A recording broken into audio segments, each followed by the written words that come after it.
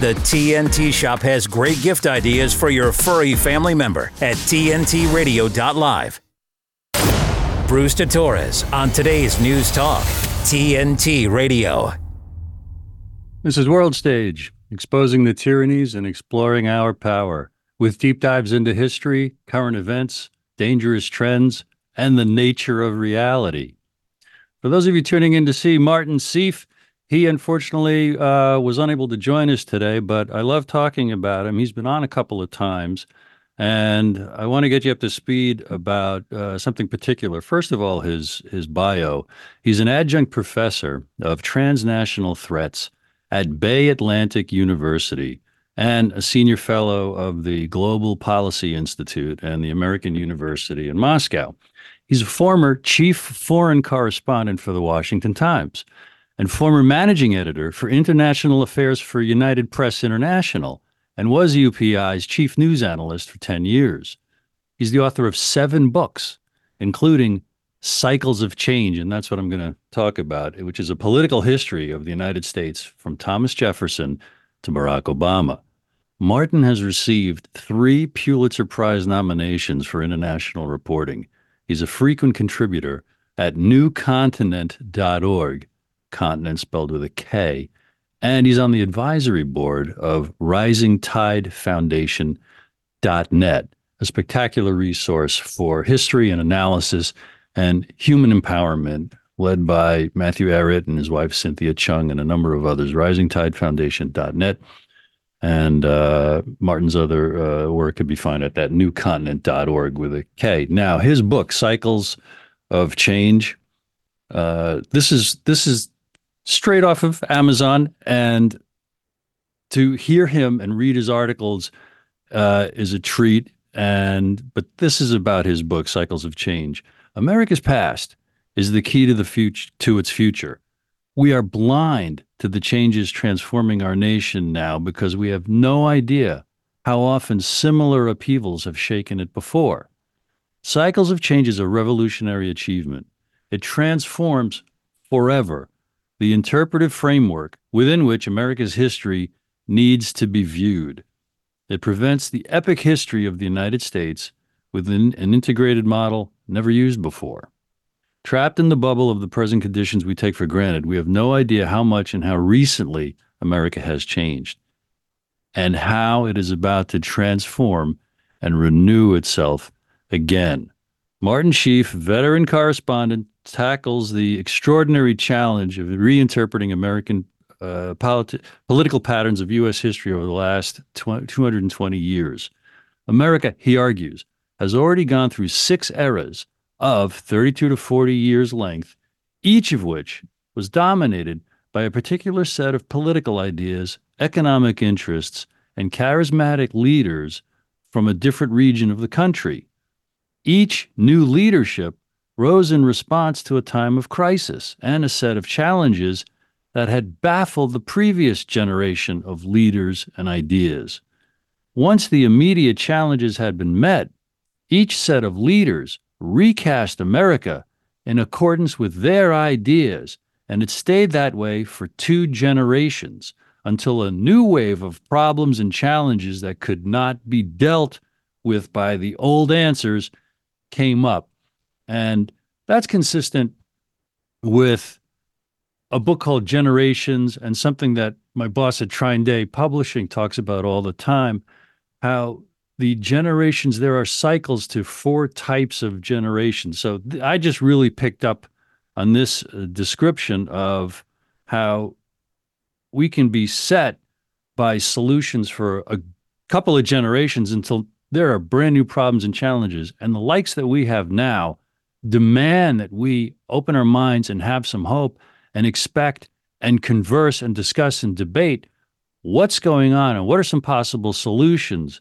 So continuing this description of Martin Sieff's book, Cycles of Change, Sieff offers astonishing revelations about long-revered American icons. Abraham Lincoln and Franklin Roosevelt are even more dominant figures in his work than popular history accords them. Sieff credits Lincoln with creating the legal framework that made industrial America possible. Lincoln's background as a railroad lawyer, Sieff maintains, shaped America's success for the 21st century. Sieff surprisingly interprets FDR as one of our most nationalist and isolationist presidents during his first 2 terms in office, and as a war strategist, vastly superior to even Churchill and Stalin during World War II. And there are some surprises. Sieff applauds Warren Harding, an architect of economic recovery at home and of peace abroad. Harding, he says, literally worked himself to death in the White House, restoring America's greatness. By contrast, his successor, the grossly overrated Calvin Coolidge, was paralyzed by a severe case of clinical depression during his entire presidential term. Sieff reinterprets Ulysses S. Grant as a successful, effective president who laid the foundation for 40 years of unparalleled growth.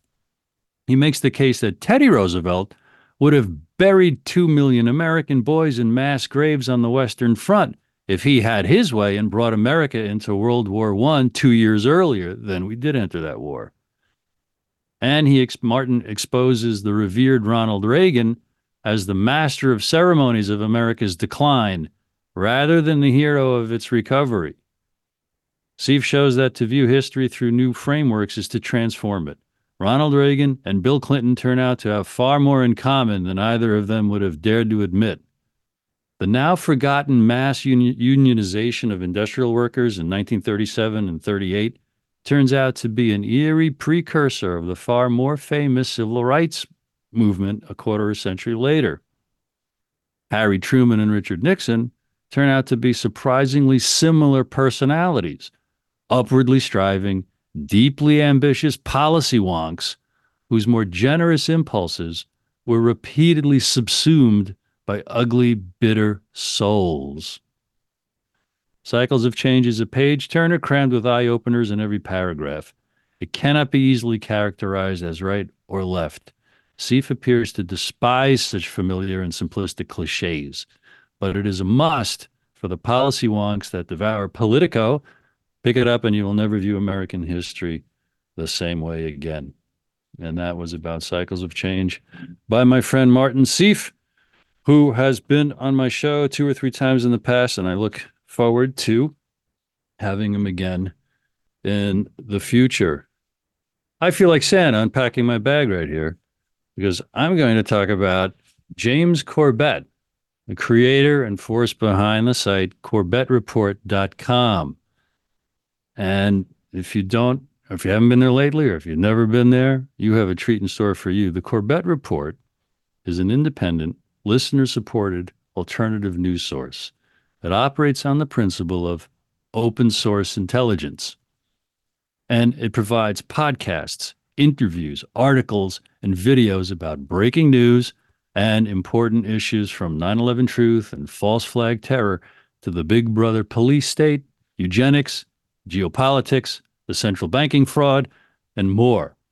It's edited, webmastered, written, produced, and hosted by James Corbett, an award-winning investigative journalist who has lectured on geopolitics at the University of Groningen's Studium Generale, and he's delivered presentations on open source journalism at the French Institute for Research in Computer Science and Automation's FOSSA conference, at TEDx Groningen, and at Ritsumeikan University in Kyoto, Japan.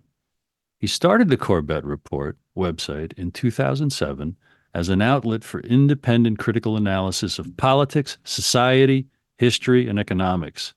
Since then, he has written, recorded, and edited thousands of hours of audio and video media for the website, including a podcast and several regular online video series. On December 18th, he posted an article called Reportage, Adventures in the New Media, and I'm picking up about a third way into it. He's writing, in 2006, he was watching history documentaries on YouTube, and then a funny thing happened. The YouTube algorithm evidently recognizing that I like to peruse politically charged content, this is James Corbett writing, the YouTube algorithm started recommending videos about 9/11 truth. In retrospect, it's easy enough to understand what was happening. The fifth anniversary of 9/11 had just transpired, prompting record numbers of activists to descend on New York. They made their voices heard not just on the streets of the Big Apple, but even on C-SPAN. Unthinkably, in today's political climate, America's Public Affairs Channel actually broadcast the proceedings of the American Scholars Symposium on 9/11 and the Neocon Agenda, an event held in Los Angeles in June 2006 that featured talks by some of the leading 9/11 truth advocates in academia at the time. Back in 2006, however, James Corbett writes, I knew nothing about the rising tide of 9/11 truth, much less how such a growing movement, energized by the Web 2.0 revolution being hailed by Time magazine, was about to kickstart a revolution in public consciousness that we're still living through today.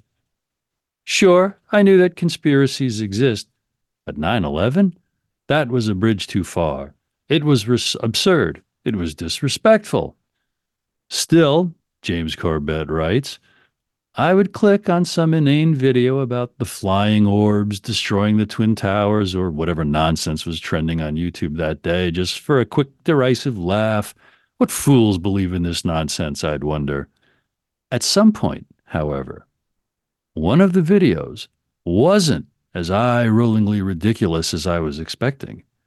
Even though it made some outlandish claim, perhaps something about the CIA meeting with bin Laden in Dubai in the summer of 2001 or some equally off-the-wall story. By the way, I think that's true. If memory serves, and I'll check in my book, actually, which I have at my elbow here.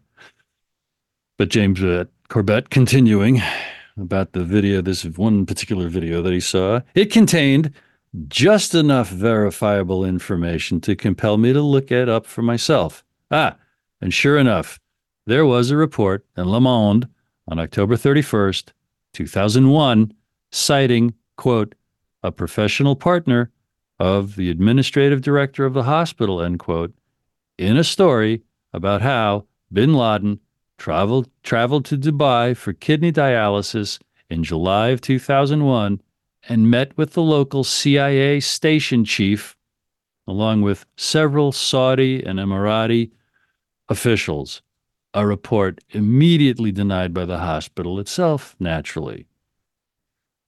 Or perhaps it was a video about a clandestine U.S. military plan in the 1960s to commit terror attacks in the U.S. and blame them on Fidel Castro as a justification for launching an invasion of Cuba, a claim that, once again, James Corbett writes, seemed utterly outrageous until I followed it back to its source. This time, I ended up in the digital database of the National Security Archive, where I found a PDF file, and this is a live link in this article on CorbettReport.com, containing a scan of the original Operation Northwoods document.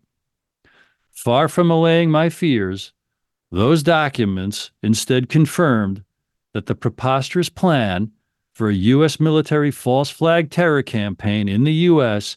was not only true, but that just such a plan was actually signed off by Lyman Lemnitzer, the chairman of the Joint Chiefs of Staff, and forwarded to the Secretary of Defense, Robert McNamara, for review in March of 1962. James Corbett continues, I wish I could remember precisely what video or what series of videos got me chasing these wild rumors down the internet rabbit hole. I would happily give that video credit if I could remember what it was, and I would happily explain what particular piece of surprising information got the snowball rolling. All I know is that I spent much of the fall of 2006 learning more about the world than I had learned in the previous 26 years combined. So, James Corbett writes, what did I discover down those YouTube rabbit holes?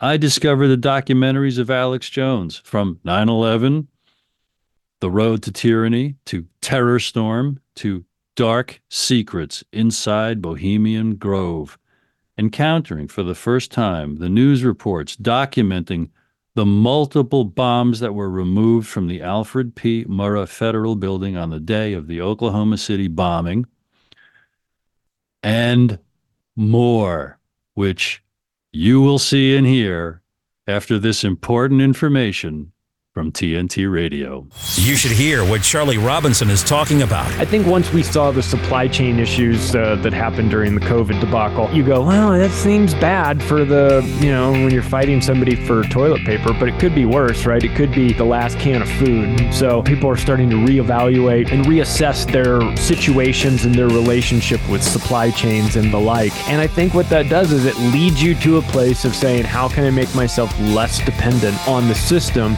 It's kind of hard to know where to start, right? Where would you suggest we even begin with this process? Yeah, it's funny you said that, because someone said to me recently, and it made me laugh, that this is going to be the kind of collapse where the Burger King's still open. And I think that's what's probably lulling people into a false sense of security, in that everything, when we go to the city, kind of appears normal, unless you're in one of those really crazy drug-addled cities. But for most people, I would say, Charlie, it feels normal, but it ain't normal. The world is not normal. It's completely gone off kilter. Charlie Robinson on today's News Talk Radio, TNT. The Light is Britain's far-right conspiracy theory paper spreading hate and vicious lies. No, that's what the BBC say. The Light is the only national newspaper bringing you the real news and informed opinion on what's really going on today. You can subscribe, order copies, submit articles, and read back issues on our website, thelightpaper.co.uk, and see for yourself why the establishment are so worried about the uncensored truth getting out to people every month. The Light Paper. Not for right, just right so far. thelightpaper.co.uk.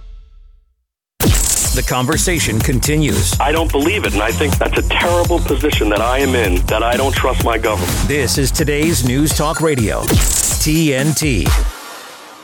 This is Worldstage with Brewster Torres, and I am reading from a pretty new article at CorbettReport.com by James Corbett, who in 2006 had his mind blown by finding some videos that exposed the truths behind 9/11, and then he went down a rabbit hole, as he called it, and he's right now describing the things that he learned in a number of documentaries by Alex Jones. For instance, the evidence that the Black Bloc anarchists at the Battle of Seattle in 1999 were in fact undercover police agents, and the footage of the creepy mock human sacrifice creation of care ritual performed at Bohemian Grove in the heart of California redwoods each year. That would be from Alex Jones' documentary, Dark Secrets Inside Bohemian Grove. James Corbett continues, I discovered the work of Adam Curtis, from The Century of the Self to The Power of Nightmares to Pandora's Box, separate titles each, absorbing information on everything from Edward Bernays, the American nephew of Sigmund Freud and the father of modern-day public relations, to the creation of what we know as Al-Qaeda, to the failed Soviet experiment in technocratic utopianism at Magnitogorsk. James writes, I discovered The Money Masters, another documentary, and The Creature from Jekyll Island, great book and documentary by G. Edward Griffith, filling in the gaps in my knowledge of the money creation process and learning for the first time the history of the Federal Reserve, America's central bank. Given the sheer amount of information I was taking in during that disorienting autumn of 2006, is it any wonder I failed to notice that the little acorn sprout in the corner of my room was busy growing into a sapling? That's his metaphor for his fascination with the news and information that independent, life and truth-loving people can find on the internet and post and share on the internet. He continues, yes, out of all this information, downloaded quite literally in the hours between my work days and my nights out with friends, served to turn my world on its head within the span of a few short months. In the fall of 2006, I was James Corbett, English teacher and aspiring author. But by the spring of 2007, I was James Corbett, English teacher and aspiring podcaster. That may not sound like much, but as someone who had not only never considered becoming any sort of a journalist, let alone a podcaster, but had actively forsworn that possibility when asked what I was going to do with my English degree, let me assure you, it was a profound shift. Subsequently, I'm reading all this, and I'm going to finish this article to make this point. If you've been intimidated to talk about truths that you have found with your family or friends or people at work because they only know what the TV and the radio, the mainstream outlets have told them, James's story is inspiring because, as a surprise to him, he became someone who started disseminating the truths that he had found. And he has become one of the most popular, one of the most invited, and one of the most respected independent voices out there, freeing people from the lies and the fear that the mainstream's fire hosing at us, and inspiring them to protect themselves and take care of themselves and to be the leader of their own lives, to be the main character now in their own lives, rather than just a passive recipient of horrifying information and a feeling powerless. Oh, you can't fight City Hall. And by the way, that is the whole excitement of plugging into and watching and listening to TNT Radio, lighting the fuse for freedom, a free speech platform that launched in 2022. And we've now had more than 10 million downloads. And we have illustrious guests. We've got luminaries hosting shows, present company excluded, because I'm not bragging about myself, but I am immensely proud that I've been invited and allowed to have this show in order to do things like this, talk about the power of individuals to contribute to what many are calling a tsunami of awakening, and how empowering and exciting that is, and how necessary it is for each and every one of us to participate in these kind of conversations. So James Corbett had a profound shift into this kind of inspiring field, and he continues. Subsequently, I spent the spring of 2007 looking into designing and hosting a website, buying recording equipment, practicing my radio voice, or is that podcaster's voice, and trying to think of the most neutral sounding name I could for a new news and politics podcast. And so on June 1st, 2007, I treated the world to the first episode of my brand new podcast, The Corbett Report. And Corbett Report is the name of his website. Is it the? Nope, it's CorbettReport.com. This is where I'd write that the rest is history, he writes, except that as I write these words, the rest is very much still the present. 16 years, tens of millions of views and downloads, and a 600,000 subscriber deleted YouTube channel later, a lot has changed with regard to the work I'm doing, James Corbett writes, and the way I'm doing it. But at base, it's the same thing it always was. The record of one man's attempt to relate suppressed truths via a new media paradigm. Perhaps the best way to chart the tenor of those 16 years is to cite Richard Stengel, the managing editor of Time from 2006 to 2013, in the now infamous issue declaring you the Time Person of the Year in 2006. Stengel justified that decision by touting the radical democratization of information that the online media revolution would no doubt bring about. There are lots of people in my line of work who believe that this phenomenon is dangerous because it undermines the traditional authority of media institutions like Time. Some have called it an amateur hour. And It often is. But America was founded by amateurs.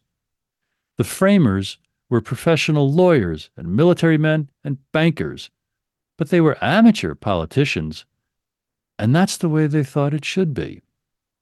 Thomas Paine was, in fact, the first blogger, and Ben Franklin was essentially loading his persona into the MySpace of the 18th century, or Richard's Almanac. The new media age of Web 2.0 is threatening only if you believe that an excess of democracy is the road to anarchy. I don't, writes James Corbett.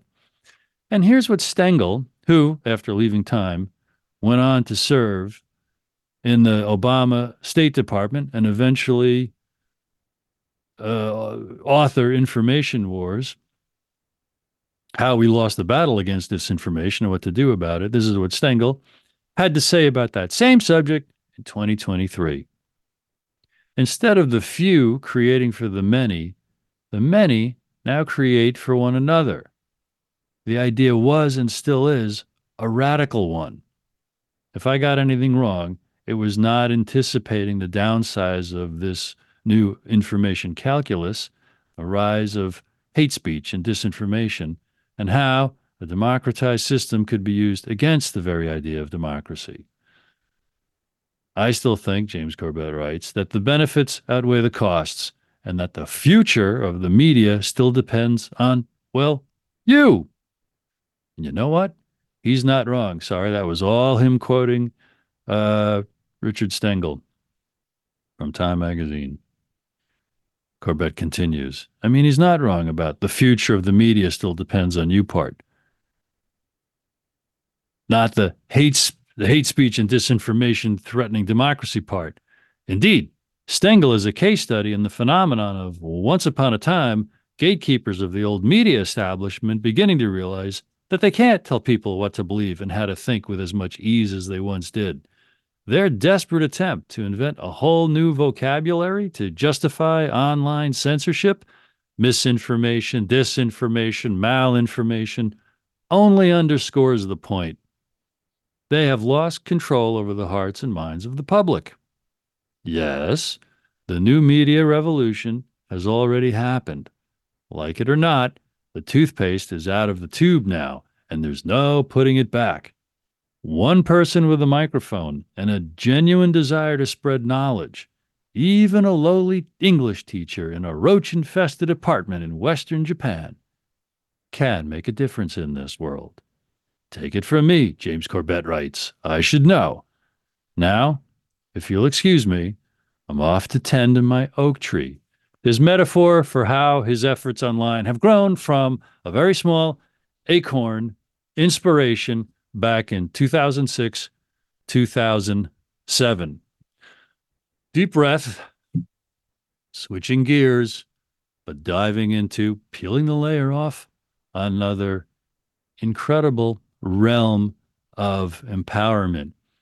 As I say in the preamble, we'll call it, to Worldstage with Bruce to Torres, deep dives into ... the nature of reality.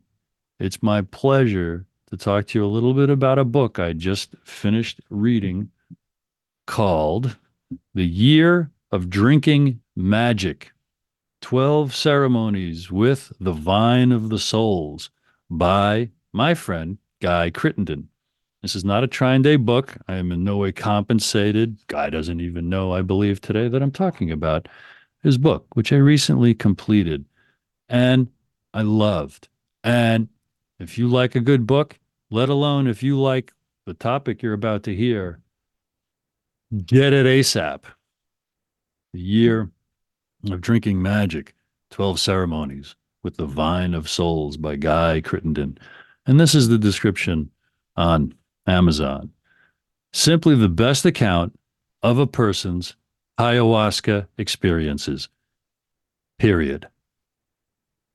Have you wondered what a ayahuasca experience is like from the perspective of the participant? What are the visions like and the teachings? And I just finished the book, and the book is all this. And have you wondered what's the point of it all anyway? Is ayahuasca a pathway to God, A doorway to the shamanic realms? Are you considering drinking this visionary brew yourself and wondering what to expect? Or, having drunk it, are you trying to make sense of your discoveries? Award-winning journalist and author Guy Crittenden offers, finally, a profound and thorough account of his first 12 ayahuasca experiences, taking readers from the Peruvian rainforest to ceremonies in North America, revealing the full potential of this transformative medicine. The Year of Drinking Magic, 12 Ceremonies with the Vine of Souls, is more than a collection of spellbinding accounts of journeys to the spirit realm. It's also an inspiring roadmap for individuals in search of deep personal healing, accelerated spiritual growth, and a call to action in saving our living earth, Gaia, from the predations of our technocratic material culture, disconnected from source. In this book, you'll discover, says this description from Amazon, the official description of the book on Amazon, you will discover lucid writing about the author's incredible journeys with ayahuasca and other Amazonian psychotropic plants, insights into how to work with visionary plants and interpret their teachings, an experiential blueprint for implementing the hero's journey in your own life, revelations from source about humanity's past, future, and current predicament, direct reports about working with other entheogens such as San Pedro cactus, cannabis, and DMT, including 5-MeO-DMT toad sacrament and their sacred messages for humanity. The Year of Drinking Magic, 12 Ceremonies with the Vine of Souls, is set to become a classic in the spiritual growth and psychedelic category, and will no doubt be read by thousands of people eager to prepare for their own spirit quests and personal healing journeys. Available at Amazon by Guy Crittenden. I did indeed just finish reading this book, and I've never done a hallucinogen. I've never dropped acid. I've never done mushrooms. I've never done anything like that. But I remember about 10 years ago reading about ayahuasca and seeing, probably on YouTube, testimonies and documentaries about it and testimonies from people who had taken it. And I remember being intrigued, thinking, my gosh, if it's all that, wow. And I forgot all about that. And then a few years ago, I met Guy Crittenden online, and perhaps we interacted, or perhaps I just read so much, I was so impressed with what he had posted, I reached out to him and I asked him, would he read the manuscript of the book I had written, which was going to be published a few months later? And if he liked it, would he write the introduction to it? That was very much following an impulse, because I had worked on my book for years, and to reach out to someone I'd never actually physically, met, that's how much I trusted my intuition about Guy. So I think it's appropriate right now. This is short. This is the introduction that Guy wrote to my book, which is God, School, 9/11, and JFK, the lies that are killing us and the truth that sets us free. And this is not so much to hear about my book, but it's to understand a little bit more about Guy and where he's coming from. He writes, Bruce de Torres has written an important book. God, School, 9/11, and JFK is as well-timed as it is profound. And this is in February 2021. My book came out that March or April. In some cases, extremely so well-timed as well as profound. Starting with a review of humankind's relationship with spirit as opposed to institutional religion, the text modulates through a review of that other religious institution, public education, to explore the various ways in which human minds and bodies are cultivated like GMO hothouse tomatoes into a sickened and circumscribed derivation of the wild and beautiful original. This is a build-up to a whirlwind tour of history and especially the suppressed modern events and patterns the public dismisses as conspiracy. Using documented sources, Torres smashes the house of mirrors in which many are lost, exposing how major events, and pretty much every war, have been misrepresented with the complicity of a vassal media, allowing a small oligarchy of bankers, transnational businesses, and powerful families to consolidate their influence and control over governments, especially via unelected agencies and the United Nations. Everything from the assassination of JFK to 9/11, from dirty wars in the Middle East, Africa, and every continent, to 2020's manufactured biological crisis and the lockdown of the planet, all of it ties together. All this and more after this important information from TNT Radio. Give me a minute with TNT Radio's Steve Malzberg. Folks, this happened a few weeks ago, but it's such a heartwarming holiday story. I want you to watch. New York Mets superstar Pete Alonso has a foundation that helps veterans. Here it is. Pete Alonso, his wife, the Alonso Foundation, obviously was influential in helping. Oh my God. I mean, you never know who's watching in New York City, right? Maybe he's watching today. If you could say anything to Mr. Alonso, what would you say to him right now if you could look? Oh, Sean. Thank you so much. You saved my life. You saved my... Sean, we have a... How about you look to the right? Holy We're on a delay. Hey, how we doing? How's it going? How's it going? Good. Thank you so much. Yeah, so we have a gift for you as well. What's up, Bear? That was our Special moment. Absolutely. Hey, good to see you again. What's up, stud? And then we also have a signed bat for you as well. That's a lot to take in. What a great story. Thanks for watching. I'm Steve Malzberg. Thanks for giving me a minute. And don't forget to catch my show Monday through Friday, 9 p.m. Eastern Time, right here on TNT. What do I love about riding? It's the thrill, the excitement. Riding gives me a sense of freedom. I feel so connected to the road. Riding is like therapy to me. It makes me feel alive. Love riding?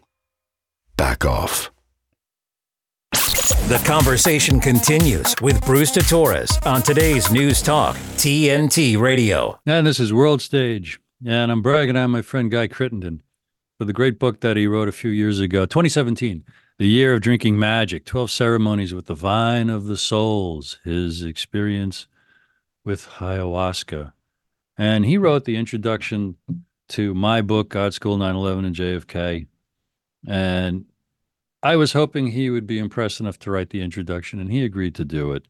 And he talked about some of the things that are in the book. And it continues, again and again, we see the elites benefiting while the rest of humanity is immiserated and sometimes genocided. Amidst this, this is Guy writing, appreciated the robust quotes from iconoclasts like Walt Whitman and Carl Jung. This is a good read, in addition to being informative. And timing really is everything. And my book came out in early 2021.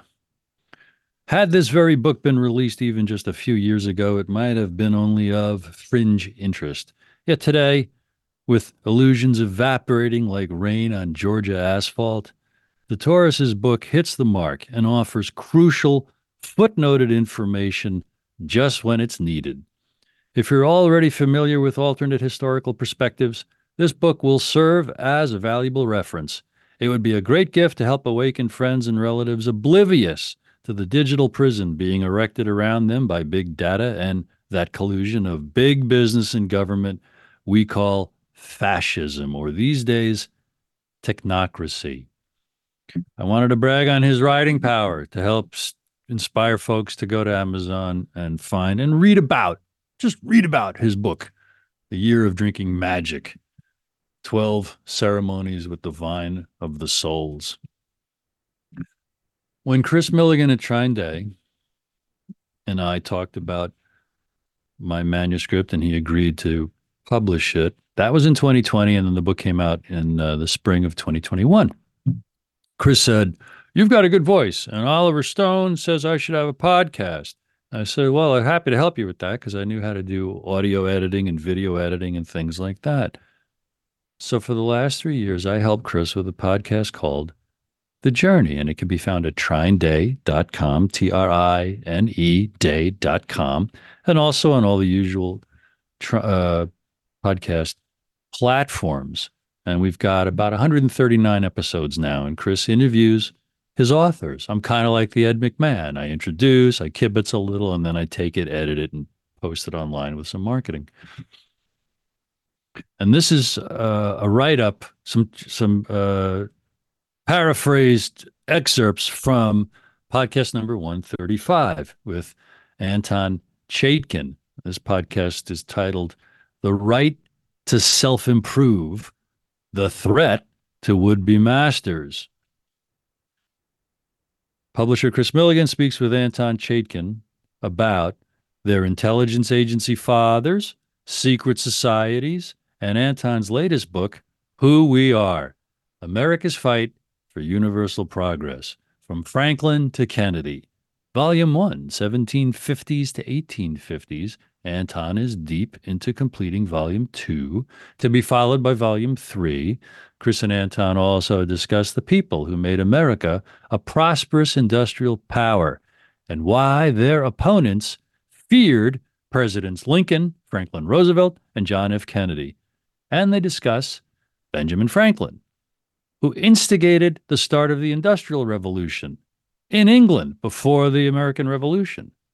They also discuss the insanity of those who want to keep much of the world poor and underdeveloped, and the futility of ruling people without their consent and blocking mankind's right to self-improve. Anton said, quote, "God is the only real power.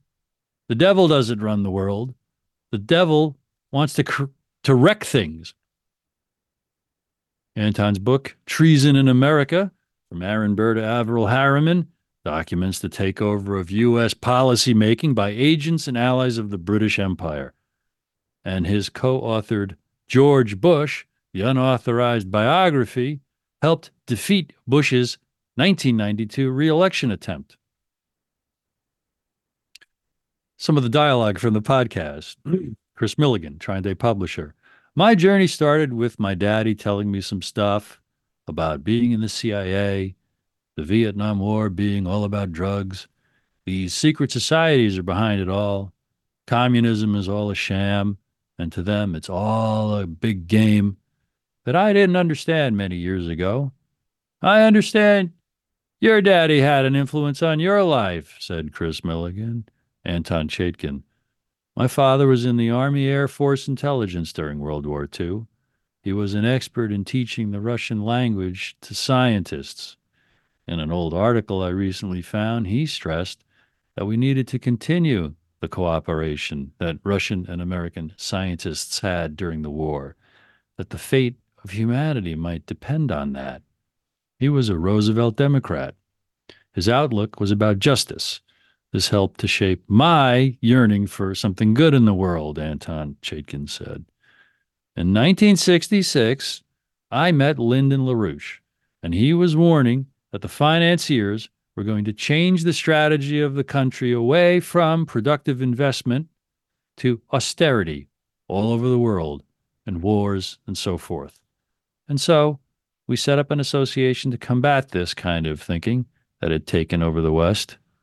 Anton Chaitkin then said, "Working on my 3-volume, Who We Are, I've been able to see the astounding parallel between 3 presidents and their opponents, Abraham Lincoln, Franklin Roosevelt, and John Kennedy, and see why they were deeply feared by the most powerful opponents." Chris said, "Franklin Roosevelt really turned on his roots, the people that were promoting him." Anton responded, "When he had polio in the 1920s, he, Franklin Roosevelt, studied American history and what happened in his own family. The real problem is Teddy Roosevelt, his cousin. Franklin said, This is not the way. This is not what this country was founded on. He studied deeply the American heritage, and he chose an ally of Alexander Hamilton, Isaac Roosevelt, as his favorite relative. Lincoln and Franklin Roosevelt and John Kennedy did three things that were outstandingly frightening to the deep opponents in London, on Wall Street, in Boston, and some other places like that. First of all, their program was to have the independence of our country, industrial independence, diplomatic independence, having independent citizens with good enough living and property situations so each person could have their own kind of personal sovereignty. And the nation has sovereignty so we can maintain our independence. And this idea was shared with the world. This was spreading very fast, especially after we won the Civil War and we had that prestige, Anton Chaitkin said in this TrineDay podcast. All three of these men had that same outlook about American independence against the imperialists, against the empire. The second issue was that they were building up a popular base of support in the population, in the working class, among farmers, among businessmen, among black people, all across different sectors of the population. Even though Lincoln had not been the most radical abolitionist, he knew, just like Franklin Roosevelt and John Kennedy knew, that if you're fighting for the nation, you have to raise up the lowliest among us and give them a chance and give them a decent living, a decent part in modern society. Otherwise, it will just break down. All three of them built up a very powerful, potentially powerful kind of base for political support. We don't have that right now. The country is divided. A lot of things it's divided about are cultural and secondary problems, not the basic issue that's fought about between the real two sides in world power. Take Kennedy. When he was assassinated, he had as new allies the auto workers, the civil rights movement, and a whole section of small and middle businessmen, Anton Chaitkin says in this podcast. His economic policies were building up the nation and giving us a future with the space program. You're talking about a big majority being developed. Same with the other two men. And then the last thing that was really frightening to these oligarchs, these people who believe that God made them in charge of the universe, is that the underclasses, people who are at the bottom or near the bottom of society, were given a true sense that they had a future, that they had something to fight for. When conditions improve for workers, that's when they threaten to go on strike, not when they're desperate, because then they're going to get smashed. People get militant when they have a taste that they could have a future. All three, Lincoln, Roosevelt, Kennedy, encouraged the kind of prosperity that lifted up the bottom. So the underclasses were on the move in America and in other countries that copied us, like China and Japan. The three of them reached out to all these countries. Kennedy's special outreach was to Africa, to the nations of Africa, to the nation. Yeah, I repeated that. to Africa, his special outreach. So-called liberal reformers hated Lincoln, Anton Chaitkin said. And after his assassination, they wanted to stop his legacy from continuing. One of them was Charles Francis Adams Jr., great-grandson of President John Adams. He was one of the powerful leaders of the reform against Lincoln's agenda. In 1870, to the Social Science Association, a private group, Adams said, that industrialization has got to be stopped. It's creating conditions of such increased wealth that it must break down. And the threat of it is that it's raising up these proletariats. He said that there were three proletariats threatening them under this Lincoln agenda. The Chinese in America, here to build our railroads and do other things, under an equal treaty that Lincoln wanted with China. The second, Adams said, were black people in the South. And the third were the Irish, who were coming in without restriction. They weren't dangerous because they were dirty or despicable. They were dangerous because they were gaining power in our country. and they looked to this country to boost them up. Those groups were patriotic. That was a terrible danger to Adams and his class. So you have to strike down anyone who's promoting that kind of patriotism. That is also the mindset of today's establishment, Anton Chaitkin said. These are the people that murdered John Kennedy and Lincoln. Chris Milligan said, when I came across your treason in America, I just ate that book up because you bring out this hidden history that people are not told about in school. Anton Chaitkin said, during the Revolution, the country was split between Tories, the pro-British side, and patriots, people who wanted a break from England. This wasn't simply a matter of who's going to run the country. It had philosophical implications about whether any group of people had the right to rule other people without their consent.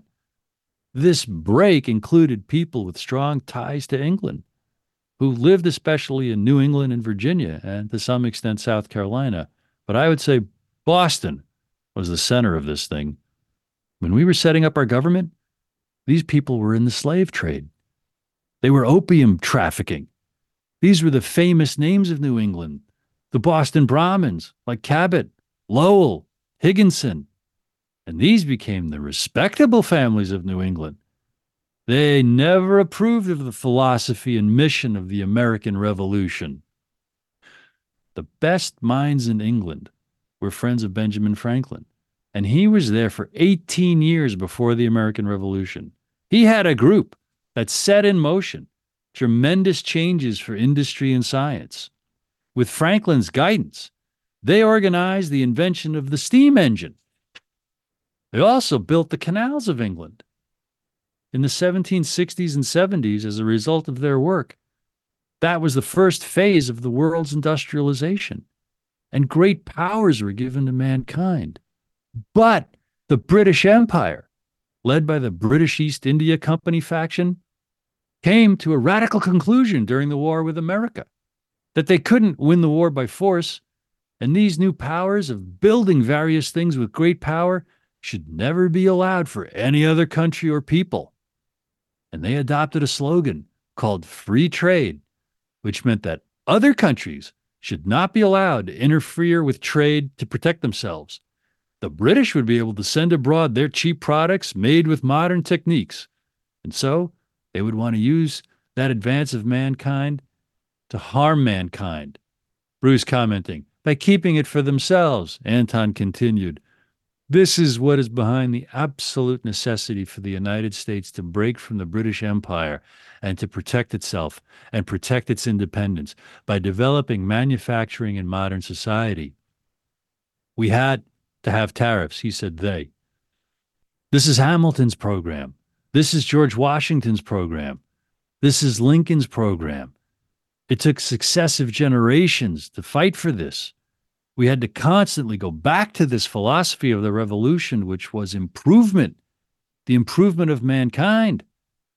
Human beings have rights beyond the right to say whatever opinions come into your head.